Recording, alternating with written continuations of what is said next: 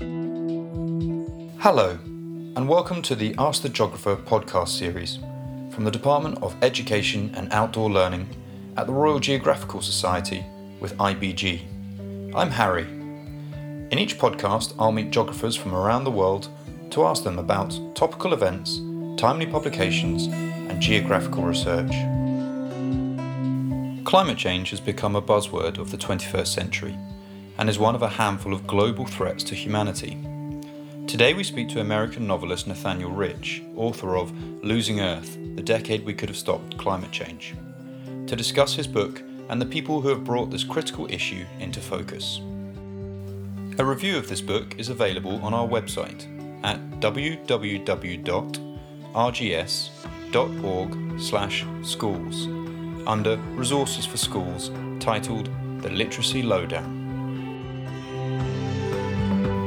Firstly, could you tell us what your book, The Decade We Could Have Stopped Climate Change, Losing Earth, is about, Nathaniel? Yes, thanks for having me. It's about the decade from 1979 to 1989 and a small group of people, primarily in Washington, D.C., who were the first to really reckon with the scope and threat of climate change, both to understand the science and the first to try to determine, what could be done to stop it. And it's the story of their efforts, an escalating campaign over the course of the decade to draw people's attention to this existential crisis and try to change the politics. And it's a remarkable story of the success, really, that they had for that decade, moving the issue from an obscure kind of scientific concern to the forefront of global diplomatic policy. But of course, it's also a tragedy because at the end, all of their progress at the last moment fell apart. On page 1, you tell the reader that the greenhouse effect has been known and understood since 1979. Today, Greta Thunberg has just said pretty much nothing has been done about climate change and has tweeted she will repeat the numbers over and over again until something is done. Do you despair? Yeah, I don't think you can be a rational person and look at where we've been and where we've come to at this past and not despair. But frankly, there has been this framework in speaking about climate and particularly in climate activism for certainly in the last decade, but I think it goes longer than that. Of should we despair or should we be hopeful?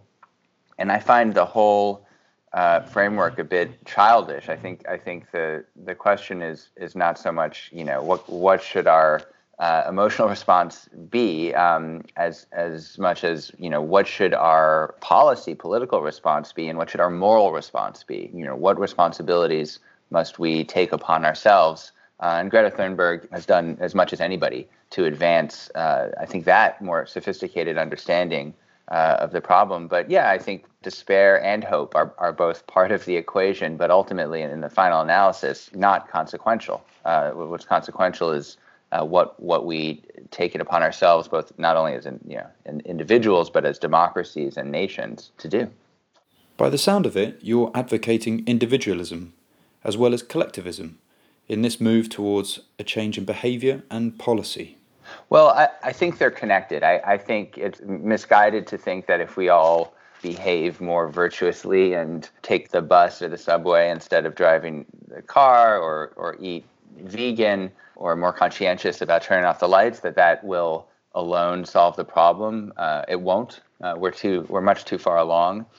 Certainly, however, I don't think that we will be able to affect the kind of transformational political change required to avoid really the worst case scenarios if we don't develop an ethics around climate change, if we don't understand that we all have a part to play, that we all, by failing to act politically and by failing to put pressure on the people we elect to take dramatic action, that we are all complicit in this horror. And I think it's important to recognize, there are certainly real villainous forces out there, very powerful forces that are doing whatever they can to stop any kind of meaningful climate policy.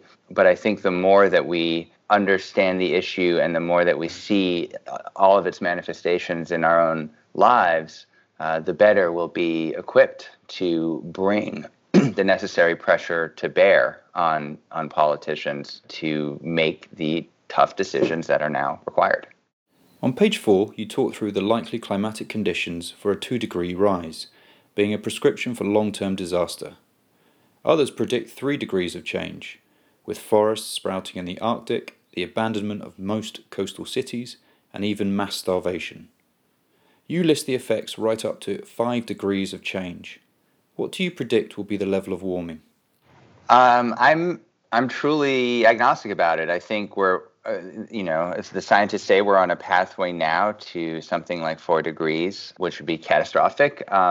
2 degrees will also be catastrophic. But I think even simplifying these prescriptions down to full degrees or half degrees is somewhat delusional. There's an enormous difference between 2 degrees and 2.1 degrees, and between 2.9 degrees and 3 degrees, and so on, going up.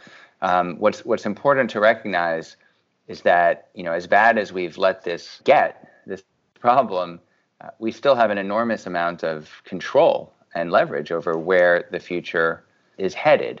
And so I think, what does seem clear to me is that we have a responsibility as human beings alive at this time in history to put maximum pressure on our political bodies to do everything possible to avoid catastrophe. And I think that's all we can focus on. And I think we can do that knowing that even in the best case scenario, we will still there will still be a considerate amount of suffering. But of course, there's a vast difference between a 2-degree world, as you say, and a 5-degree world, or something as apocalyptic as that. There are many important characters in this story. Rafe Pomerance, from his initial reading of the word greenhouse in the Cole Report of 1979, to Gordon MacDonald, a science advisor to the National Intelligence Community, are both examples of central figures. The Jasons are another influential group. Who are they all, and have they been successful in their message?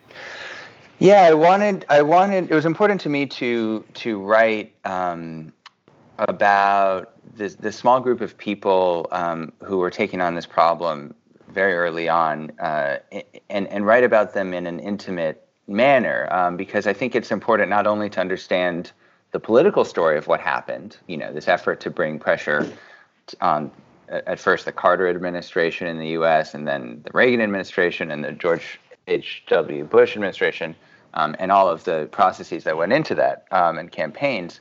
But what was striking to me about these people's stories, as I got to know them very well during the reporting, is that they were not only concerned about, they're not only thinking about the politics of it, they're also thinking in very personal ways about what these changes would do to their own families, how they would affect their own lives. I think of Rafe Pomerance in 1979 discovering the problem for the first time, being gobsmacked by it and terrified, and he goes home to his wife, and they are 2 months away from having a son, and they start immediately to have a conversation that I think now is almost unavoidable when young people begin to think about having children, which is, is it ethical to bring a child into being in this world when we know that conditions are deteriorating? And that, to me, is really the heart of the story. It was not just the public crisis, but the ways in which this public crisis touches one's own private life. And I think this is something that we all must confront in some way in our own lives. I certainly have. And, the question of, well, how does this great problem change the way we think about our own futures, the way we think about, not just having children, but the decisions we make in our lives? What does this anxiety do to us? What does it do to our faith in our governments, in our ancestors for failing to deal with this problem? And, how does it destabilize the way we see the world and the continuity of our civilization? I think these are some of the great difficult questions that haven't really been posed in the literature, and I felt by writing in a narrative form about these people who first confronted these questions in their own lives, that I would be able to pose some of those questions, if not, resolve all of them, because frankly, most of them are questions that must be resolved by each one of us for ourselves. It feels like the chapter Mirror World might answer some of these questions as a form of predictive modelling. Is that fair to say? Yeah, well, one of the other main figures is James Hansen, who by the end of the 80s became the public face of climate science. He was a NASA scientist who began by studying the planets in the solar system and then moved on to Earth and Earth's atmosphere.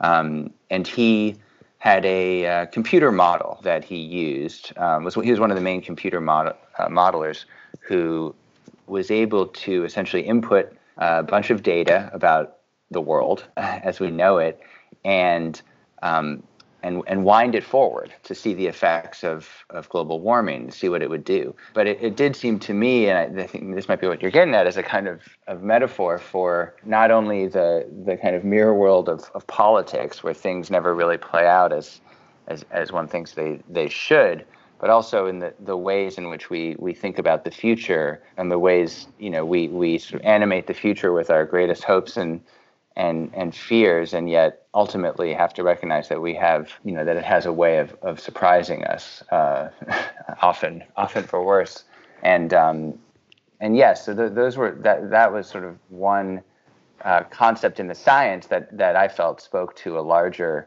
uneasiness in the way that we try to imagine a future that is far more disruptive and inhospitable to humanity as the present.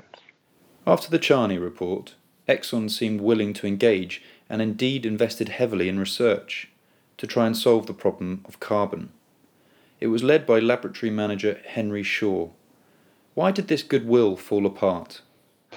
Yeah, I wouldn't. And I think that the main turning point in the politics comes at the end of the decade, when the oil and gas industry articulates and doubles down on a policy of trying to thwart any kind of meaningful political progress on climate, and also to sow doubt. But of course, Exxon and the rest of the major oil and gas powers were well aware of the science of climate change going back to the mid-'50s, even before Exxon was Exxon and it was called Humble Oil.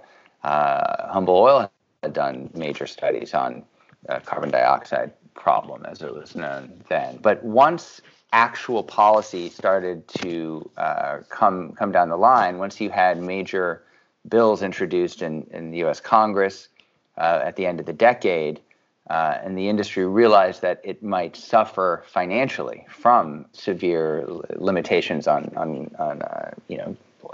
carbon dioxide emissions, for instance, then their tune began to change, and it moved from the scientific side of the business to the policy and the economic side of the business, and the financial leaders were not willing to give an inch in order to solve this problem if it meant hampering their bottom line. The chapter Tiger on the Road was the most frustrating for me, due to the scientists debating the language of will occur, likely to occur, or highly likely to occur, and discussions on using words like almost sure or almost surely. Is this mere nitpicking? Can you explain why the language of these first climate announcements was so important?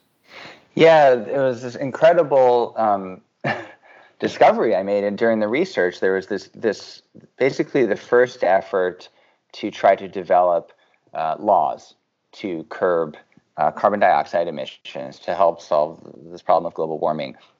These early meetings were held in 1980. These subcommittees that are called by Congress to develop some language for legislation. And what's striking about these meetings, and the transcripts exist, they were in the National Archives in D.C., and no one had ever written about them before, but I couldn't, I think I had the same reaction that you had once I read the transcripts, that basically you have 20 people in a room who fully understand the problem, are all concerned about it, and they all take seriously the responsibility they've been given by Congress to develop language for laws that could do something about it. In other words, there's no real antagonistic force. There's no, lobbyists. There's no pressure from industry, and there's certainly no politicization of the problem where you have one party trying to stop progress. Everyone's basically on the same page, and yet they cannot, for the life of them, develop even a single sentence that expresses their shared understanding of the problem. And I think that this is in some ways a microcosm of the whole, what plays out over this whole decade, is that even before we had these tremendous antagonistic forces, particularly the oil and gas industry, trying to stop progress, we still failed all by ourselves. We still were unable, because of our own, whether it was sort of biases, anxiety about introducing, major changes in laws or our economic system, or a general over-reliance on sort of inertia or on the market to solve the problem, or science or technology to solve the problem itself. Nobody would really take a stand and try to change the world, for lack of a better phrase. And it drove people like Rafe Pomerantz and James Hansen, who are the heroes of the story. It drove them crazy because they had a very clear vision of what needed to be done, and they couldn't get others to act on it. And so the conversations that were held in that room at this hotel in Florida where the meetings took place seemed to me to capture just this general unwillingness to change the status quo. And that's what's so maddening about it. Certainly it was maddening at the time for people like Rafe Pomerantz, but in retrospect, it's truly tragic. I should add, I felt frustrated and equally sorry for the scientists constrained by the specifics of scientific announcements and doctrine. Yes, and you see that over and over again. The constraints of, you're right, certainly the scientific doctrine. There's a deep reluctance by the scientists to speak too forcefully or without qualifications. There's a way of talking that's the accepted matter, a manner of discourse in the sciences that is frankly, extraordinarily conservative. And there are reasons for that, in the history of science and the scientific method and the development of scientific, truths and all the rest. But it doesn't, when you try to transpose it into politics, it falls apart. And similarly, there are similar kinds of restraints endemic to democracies and to the democratic process. And so when you combine the two, you get this maddening kind of pantomime where nothing ever seems to get done because no one is willing to make a bold statement, and those who do make bold statements are seen as too radical to be trusted. Did the CFC crisis of 1985 and the ozone hole discovery by British scientists inject some momentum into environmental awareness? So yes, when the ozone hole entered the public consciousness and the general public grew terrified of this idea, although not entirely justified by the science, but the idea that the sun would, without the protection of ozone, would start giving people skin cancer and make everyone go blind and impair their immune systems and all the rest. This led to the passage of what was the first global environmental treaty of its kind, what would be called the Montreal Protocol, an agreement by just about all of the countries in the world to curb their use of CFCs, the chemicals, the man-made chemicals that cause the problem. Once that passed, it marked a pathway for a similar global treaty on carbon dioxide. And that's how you get to the formation of the Intergovernmental Panel on Climate Change, and the process that remains with us today of a global treaty on climate change. The Montreal Protocol of 1998, calling for a reduction of 50% in the CFC emissions, paved the way for the Paris COP21 environmental agreement in 2015, where the world agreed to hold climate change to a 1.5 degree rise. What are we headed towards? Do we want legally binding legislation, or should we be pursuing a different end?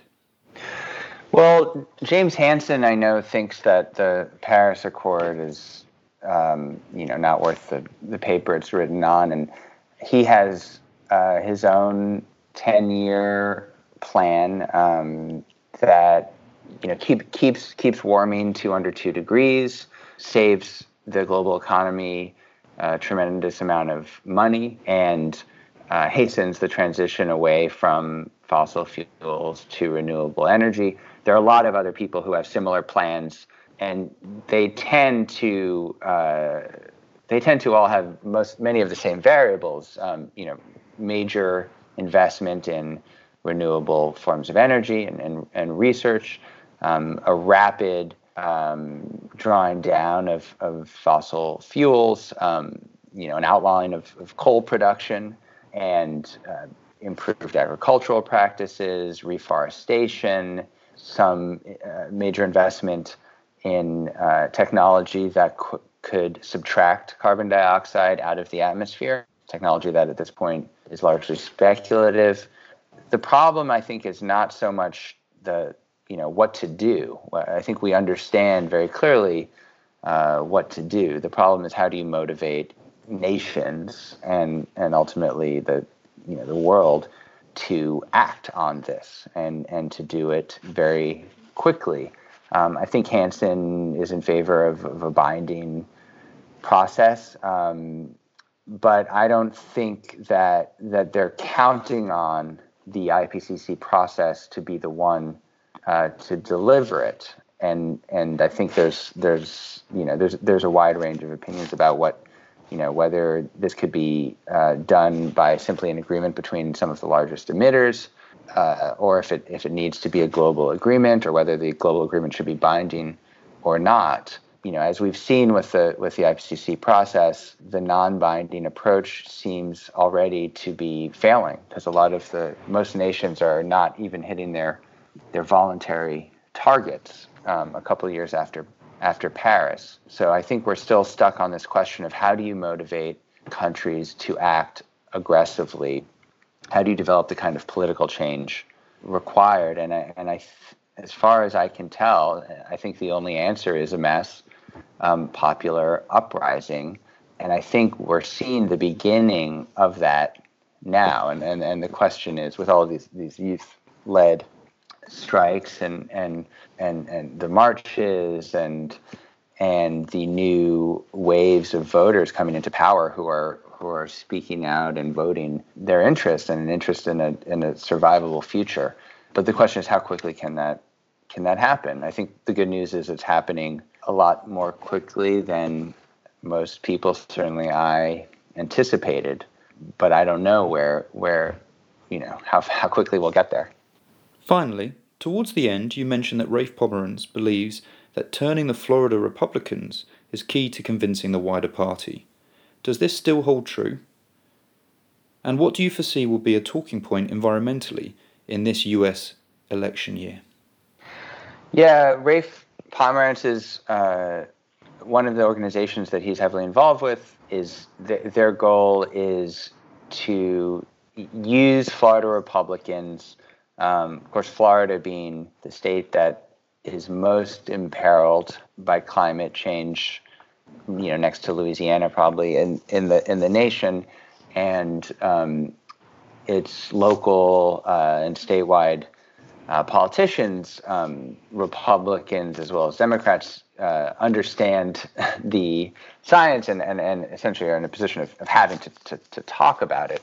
And his idea is to use, Florida Republicans to try to put pressure on the party, with his belief being that if Republicans in the House act and demand for major legislation, the president will have to come along with it, and with the U.S., then the world. I think, I'm not so sure that will, first of all, that will work or that it will be enough, but I think it's a plan, and I think it may have some positive effects, even if it's not fully a success. But certainly on the left, their climate has gone from an afterthought to being one of the top probably 2 or 3 priorities on the Democratic side, I think right beyond healthcare, after healthcare. And that's an enormous advance from just the last electoral cycle even, let alone previous cycles where it's just about ignored during presidential campaigns. I think there is a shift that's coming, but certainly we're a far way off from passing major legislation to do something about it. Thank you, Nathaniel. As you say in the book, we are talking about the fate of all we are. What could be more important than that? It's been a pleasure talking to you today. Thank you. Good talking to you. Thanks for listening. If you like this podcast, please subscribe to our Ask the Geographer podcast series on iTunes or SoundCloud.com. Be inspired and stay informed with the Society's wide range of resources, many of which are free. School membership unlocks access to other excellent resources, including online lectures and many other tailor-made benefits for teachers and students. Access our resources at www.rgs.org/schools.